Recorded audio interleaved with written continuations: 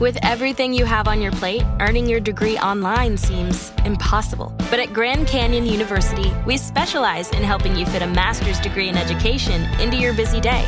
Your graduation team, led by your own GCU counselor, provides you with the personal support you need to succeed. Achieve your goals with a plan and team behind you. Find your purpose at Grand Canyon University. Visit gcu.edu. Mother's Day is almost here, and you can get her the most beautiful time-tested gift around. A watch she can wear every day from Movement. Whether mom's into classic dress watches, rare and refined ceramics, or tried-and-true bestsellers, Movement has something she'll love.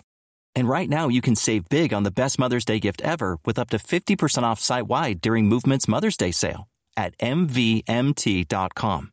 Again, that's up to 50% off at MVMT.com.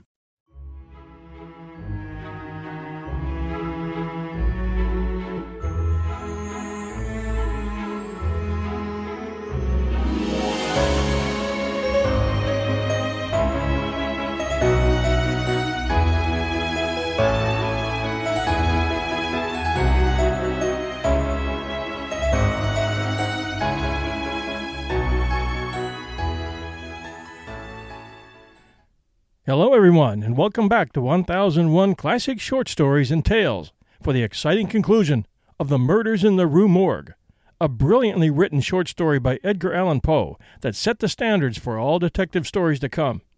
I hope you had the chance to enjoy The Telltale Heart in our archives, and if not, I left a handy link for that episode in our show notes today. Just beneath that, you'll also find The Monkey's Paw by W.W. Jacobs, a great horror tale, and one of our best performers week in, week out in our archive of episodes at 1001 Classic Short Stories. In Part 2 of The Murders of the Rue Morgue, we'll join our narrator and Dupin as they collect Dupin's extraordinary insights in the process of solving this mystery. Dupin says he already has it figured out, and if you recall, they're both carrying handguns and expecting a confrontation with the killer. And now, The Murders in the Rue Morgue, Part 2. The riddle so far was now unriddled. The assassin had escaped through the window which looked upon the bed. Dropping of its own accord upon his exit, or perhaps purposely closed, it had become fastened by the spring, and it was the retention of this spring which had been mistaken by the police for that of the nail, farther inquiry being thus considered unnecessary. The next question is that of the mode of descent. Upon this point I had been satisfied in my walk with you around the building. About 5.5 feet from the casement in question, there runs a lightning rod. From this rod it would have been impossible for anyone to reach the window itself, to say nothing of entering it. I observed, however, that the shutters of the 4th story were of a particular kind, called by Parisian carpenters ferrades, a kind rarely employed at the present day, but frequently seen upon very old mansions at Lyon and Bordeaux. They're in the form of an ordinary door, a single, not a folding door, except that the lower half is latticed or worked in open trellis, thus affording an excellent hold for the hands. In the present instance, these shutters are fully 3.5 feet broad. When we saw them from the rear of the house, they were both about half open, that is to say, they stood off at right angles from the wall. It is probable that the police, as well as myself, examined the back of the tenement. But if so, in looking at these ferrades in the line of their breadth, as they must have done, they did not perceive this great breadth itself, or, at all events, failed to take it into due consideration. In fact, having satisfied themselves that no exit could have been made in this quarter, they would naturally bestow here a very cursory examination. It was clear to me, however, that the shutter belonging to the window at the head of the bed would, if swung fully back to the wall, reach to within 2 feet of the lightning rod. It was also evident that, by exertion of a very unusual degree of activity and courage, an entrance into the window from the rod might have been thus effected. By reaching to the distance of 2.5 feet, we now suppose the shutter open to its whole extent, a robber might have taken a firm grasp upon the trellis. Letting go, then, his hold upon the rod, placing his feet securely against the wall, and springing boldly from it, he might have swung the shutter so as to close it, and, if we imagine the window open at the time, might even have swung himself into the room.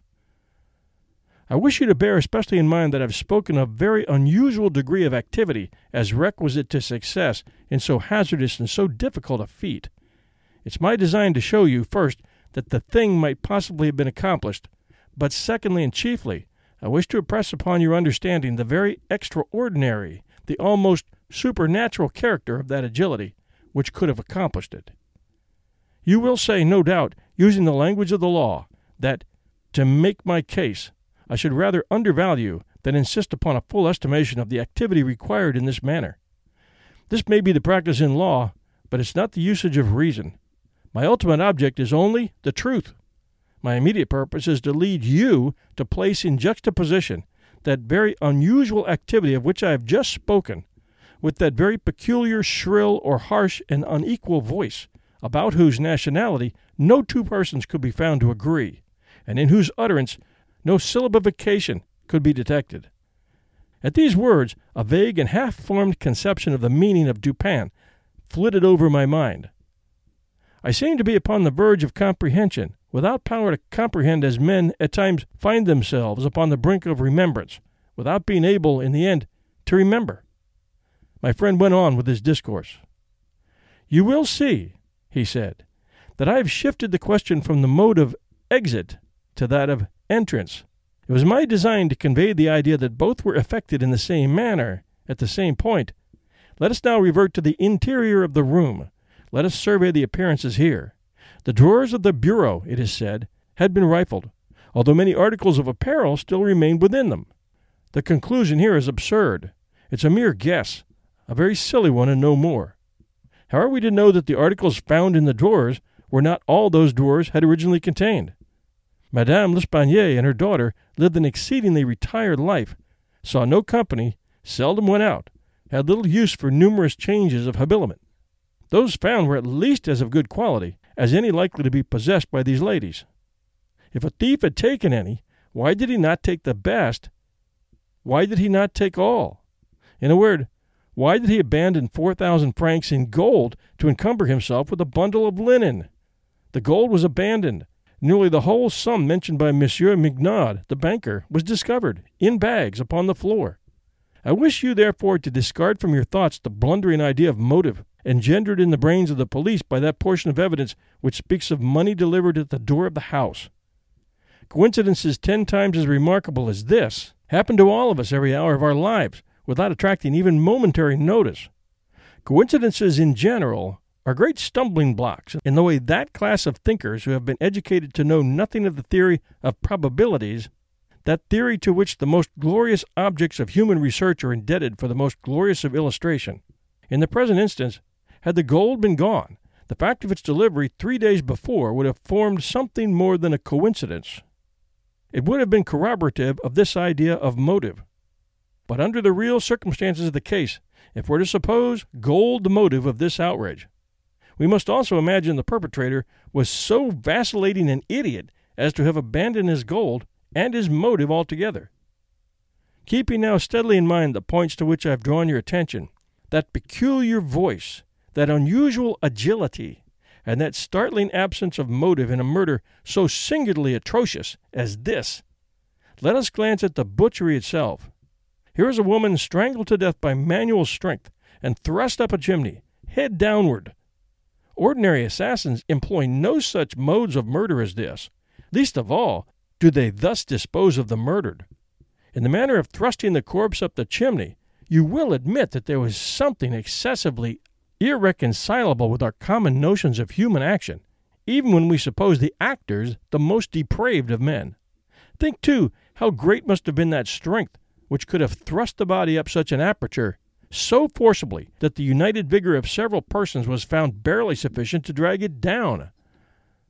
Turn now to other indications of the employment of a vigor most marvelous. On the hearth were thick tresses, very thick tresses of gray human hair. These had been torn out by the roots. You are aware of the great force necessary in tearing thus from the head even 20 or 30 hairs together. You saw the locks in question as well as myself. Their roots, a hideous sight, were clotted with fragments of the flesh of the scalp, a sure token of the prodigious power which had been exerted in uprooting perhaps 500,000 hairs at a time. The throat of the old lady was not merely cut, but the head absolutely severed from the body. The instrument was a mere razor. I wish you also to look at the brutal ferocity of these deeds. Of the bruises upon the body of Madame L'Espanaye I do not speak. Monsieur Dumas and his worthy coadjutor, Monsieur Etienne, have pronounced that they were inflicted by some obtuse instrument, and so far these gentlemen are very correct. The obtuse instrument was clearly the stone pavement in the yard, upon which the victim had fallen from the window which looked in upon the bed. This idea, however simple it may now seem, escaped the police for the same reason that the breadth of the shutters escaped them, because, by the affair of the nails, their perceptions had been hermetically sealed against the possibility of the windows ever having been opened at all.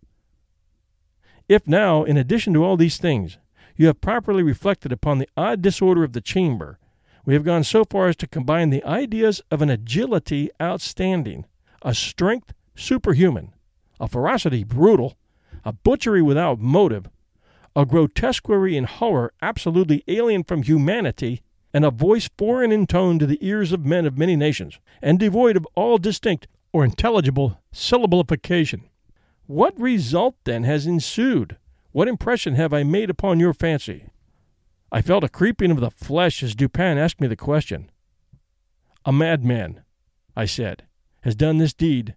Some raving maniac escaped from a neighboring Maison du Sang. In some respects, he replied, your idea is not irrelevant, but the voices of madmen, even their wildest paroxysms, are never found to tally with that peculiar voice heard upon the stairs. Madmen are of some nation, and their language, however incoherent in its words, has always the coherence of syllabification. Simply said, the ability to pronounce syllables. Besides, the hair of a madman is not such as I now hold in my hand. I disentangled this little tuft from the rigidly clutched fingers of Madame L'Espanaye. Tell me what you make of it. Dupin, I said, completely unnerved, this hair is most unusual. This is no human hair. I have not asserted that it is, said he, but before we decide this point, I wish you to glance at the little sketch I have here traced upon this paper. It is a facsimile drawing of what has been described in one portion of the testimony as dark bruises and deep indentations of fingernails upon the throat of Mademoiselle L'Espanaye, and in another as a series of livid spots, evidently the impression of fingers. You will perceive, continued my friend, spreading out the paper upon the table before us, that this drawing gives the idea of a firm and fixed hold. There is no slipping apparent. Each finger has retained possibly until the death of the victim the fearful grasp by which it originally embedded itself. Attempt now to place all your fingers at the same time in the respective impressions as you see them here. I made the attempt. In vain. We are possibly not giving this matter a fair trial, he said. The paper is spread out upon a plain surface, but the human throat is cylindrical. Here is a billet of wood, the circumference of which is about that of a throat. Wrap the drawing around it, and try the experiment again. I did so, but the difficulty was even more obvious than before. This, I said, is the mark of no human hand. Read now, replied Dupin, this passage from Cuvier. It was a minute anatomical and generally descriptive account of the large fulvous orangutan of the East Indian Islands. The gigantic stature, the prodigious strength and activity, the wild ferocity, and the imitative propensities of these mammalia are sufficiently well known to all.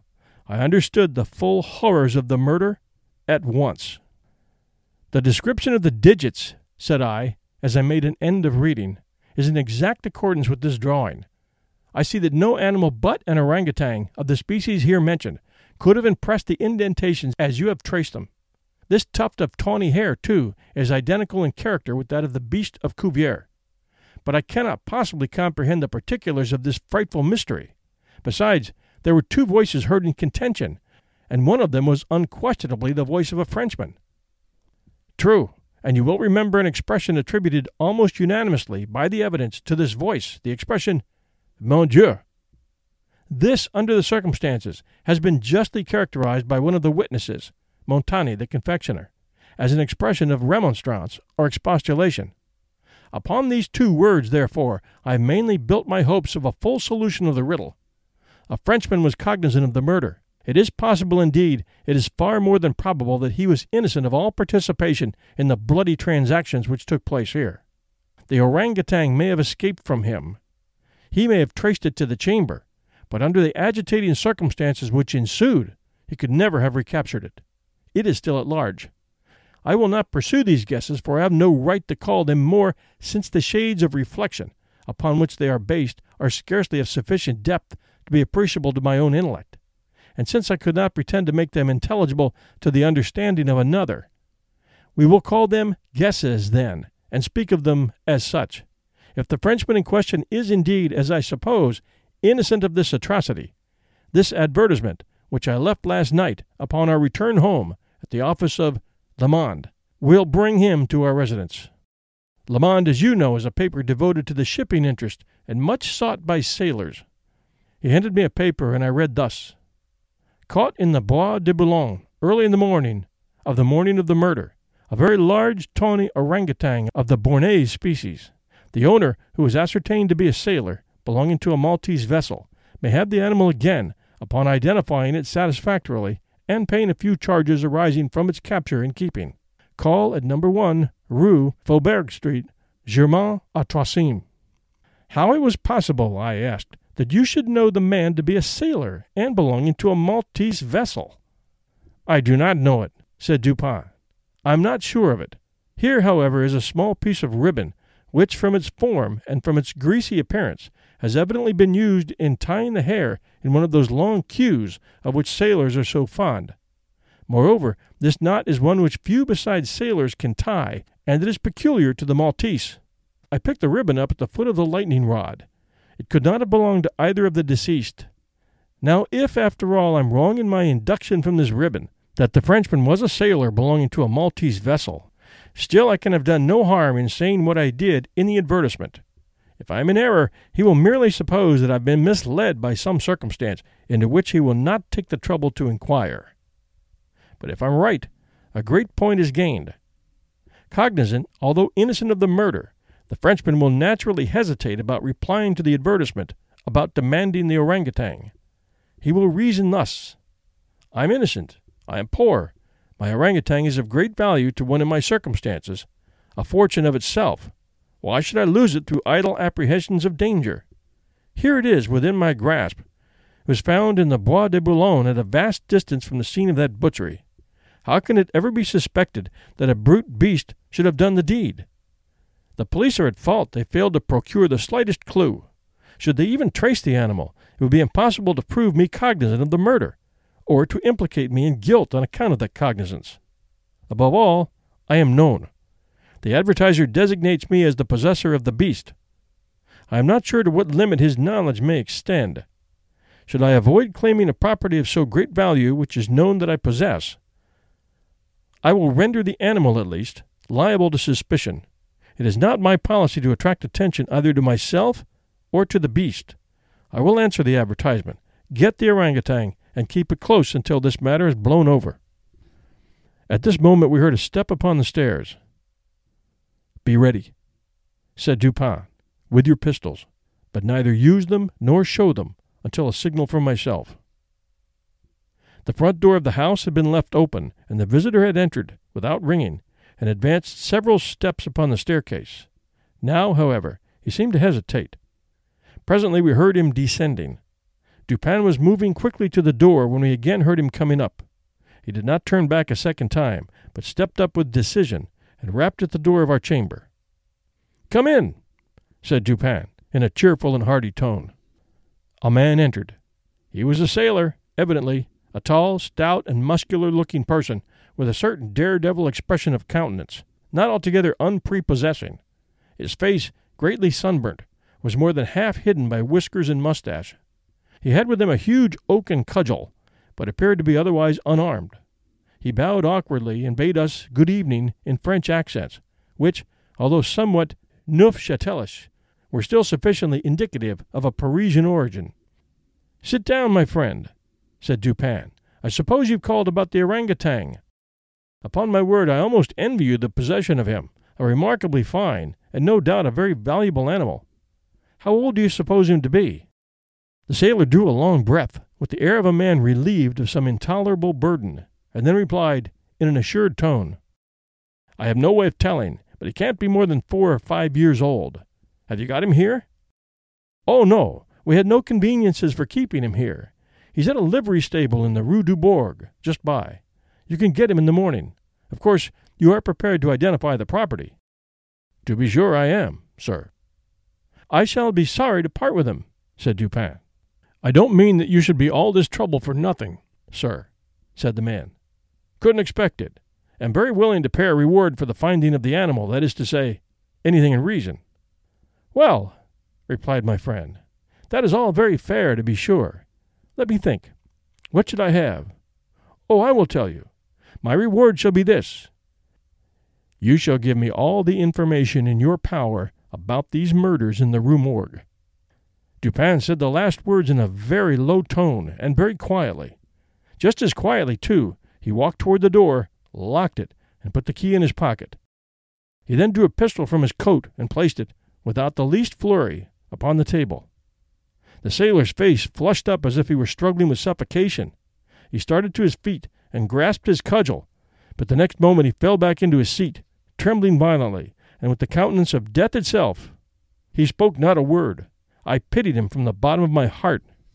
"My friend," said Dupin, in a kind tone, "you are alarming yourself unnecessarily. You are indeed. We mean you no harm whatsoever. I pledge you the honor of a gentleman and of a Frenchman that we intend you no injury. I perfectly well know that you're innocent of the atrocities in the Rue Morgue. It will not do, however, to deny that you are in some measure implicated in them. From what I've already said, you must know that I've had means of information about this matter, means of which you could never have dreamed. Now the thing stands thus. You've done nothing which you could have avoided, nothing, certainly, which renders you culpable. You were not even guilty of robbery, when you might have robbed with impunity. You have no reason for concealment. On the other hand, you are bound by every principle of honor to confess all you know. An innocent man is now imprisoned, charged with that crime of which you can point out the perpetrator." The sailor had recovered his presence of mind, in a great measure, while Dupin uttered these words, but his original boldness of bearing was all gone. "So help me God," said he, after a brief pause. "I will tell you all I know about this affair, but I do not expect you to believe one half I say. I'd be a fool indeed if I did. Still, I am innocent, and I will make a clean breast if I die for it." What he stated was, in substance, this. He had lately made a voyage to the Indian archipelago. A party of which he formed one landed at Borneo and passed into the interior on an excursion of pleasure. Himself and a companion had captured the orangutan. This companion dying, the animal fell into his own exclusive possession. After great trouble, occasioned by the intractable ferocity of his captive during the home voyage, he at length succeeded in lodging it safely at his own residence in Paris, where, not to attract toward himself the unpleasant curiosity of his neighbors, he kept it carefully secluded, until such time as it should recover from a wound in the foot, received from a splinter on board ship. His ultimate design was to sell it. Returning home from some sailor's frolic, the night, or rather in the morning of the murder, he found the beast occupying his own bedroom, into which it had broken from a closet adjoining, where it had been, as was thought, securely confined. Razor in hand, and fully lathered, it was sitting before a looking-glass, attempting the operation of shaving, in which it had no doubt previously watched its master through the keyhole of the closet. Terrified at the sight of so dangerous a weapon in the possession of an animal so ferocious and so well able to use it, the man, for some moments, was at a loss what to do. He had been accustomed, however, to quiet the creature, even in its fiercest moods, by the use of a whip, and to this he now resorted. Upon sight of it, the orangutan sprang at once through the door of the chamber, down the stairs, and thence, through a window, unfortunately open, into the street. The Frenchman followed in despair, the ape, razor still in hand, occasionally stopping to look back and gesticulate at his pursuer, until the latter had nearly come up with it. It then again made off. In this manner the chase continued for a long time. The streets were profoundly quiet, as it was nearly 3 o'clock in the morning. In passing down an alley in the rear of the Rue Morgue, the fugitive's attention was arrested by a light gleaming from the open window of Madame L'Espanaye's chamber, in the 4th story of her house. Rushing to the building, it perceived the lightning rod, clambered up with inconceivable agility, grasped the shutter, which was thrown fully back against the wall, and, by its means, swung itself directly upon the headboard of the bed. The whole feat did not occupy a minute. The shutter was kicked open again by the orangutan as it entered the room. The sailor, in the meantime, was both rejoiced and perplexed. He had strong hopes of now recapturing the brute, as it could scarcely escape from the trap into which it had ventured, except by the rod, where it might be intercepted as it came down. On the other hand, there was much cause for anxiety as to what it might do in the house. This latter reflection urged the man still to follow the fugitive. A lightning rod is ascended without difficulty, especially by a sailor. But when he had arrived as high as the window, which lay far to the left, his career was stopped. The most that he could accomplish was to reach over so as to obtain a glimpse of the interior of the room. At this glimpse he nearly fell from his hold through excess of horror. Now it was that those hideous shrieks arose upon the night, which had startled from slumber the inmates of the Rue Morgue. Madame L'Espanaye and her daughter, habited in their night-clothes, had apparently been occupied in arranging some papers in the iron chest already mentioned, which had been wheeled into the middle of the room. It was open, and its contents lay beside it on the floor. The victims must have been sitting with their backs toward the window, and from the time elapsing between the entrance of the beast and the screams, it seems probable that it was not immediately perceived. The flapping to of the shutter would naturally have been attributed to the wind. As the sailor looked in, the gigantic animal had seized Madame L'Espanaye by the hair, which was loose as she had been combing it, and was flourishing the razor about her face in imitations of the motions of a barber. The daughter lay prostrate and motionless. She had swooned.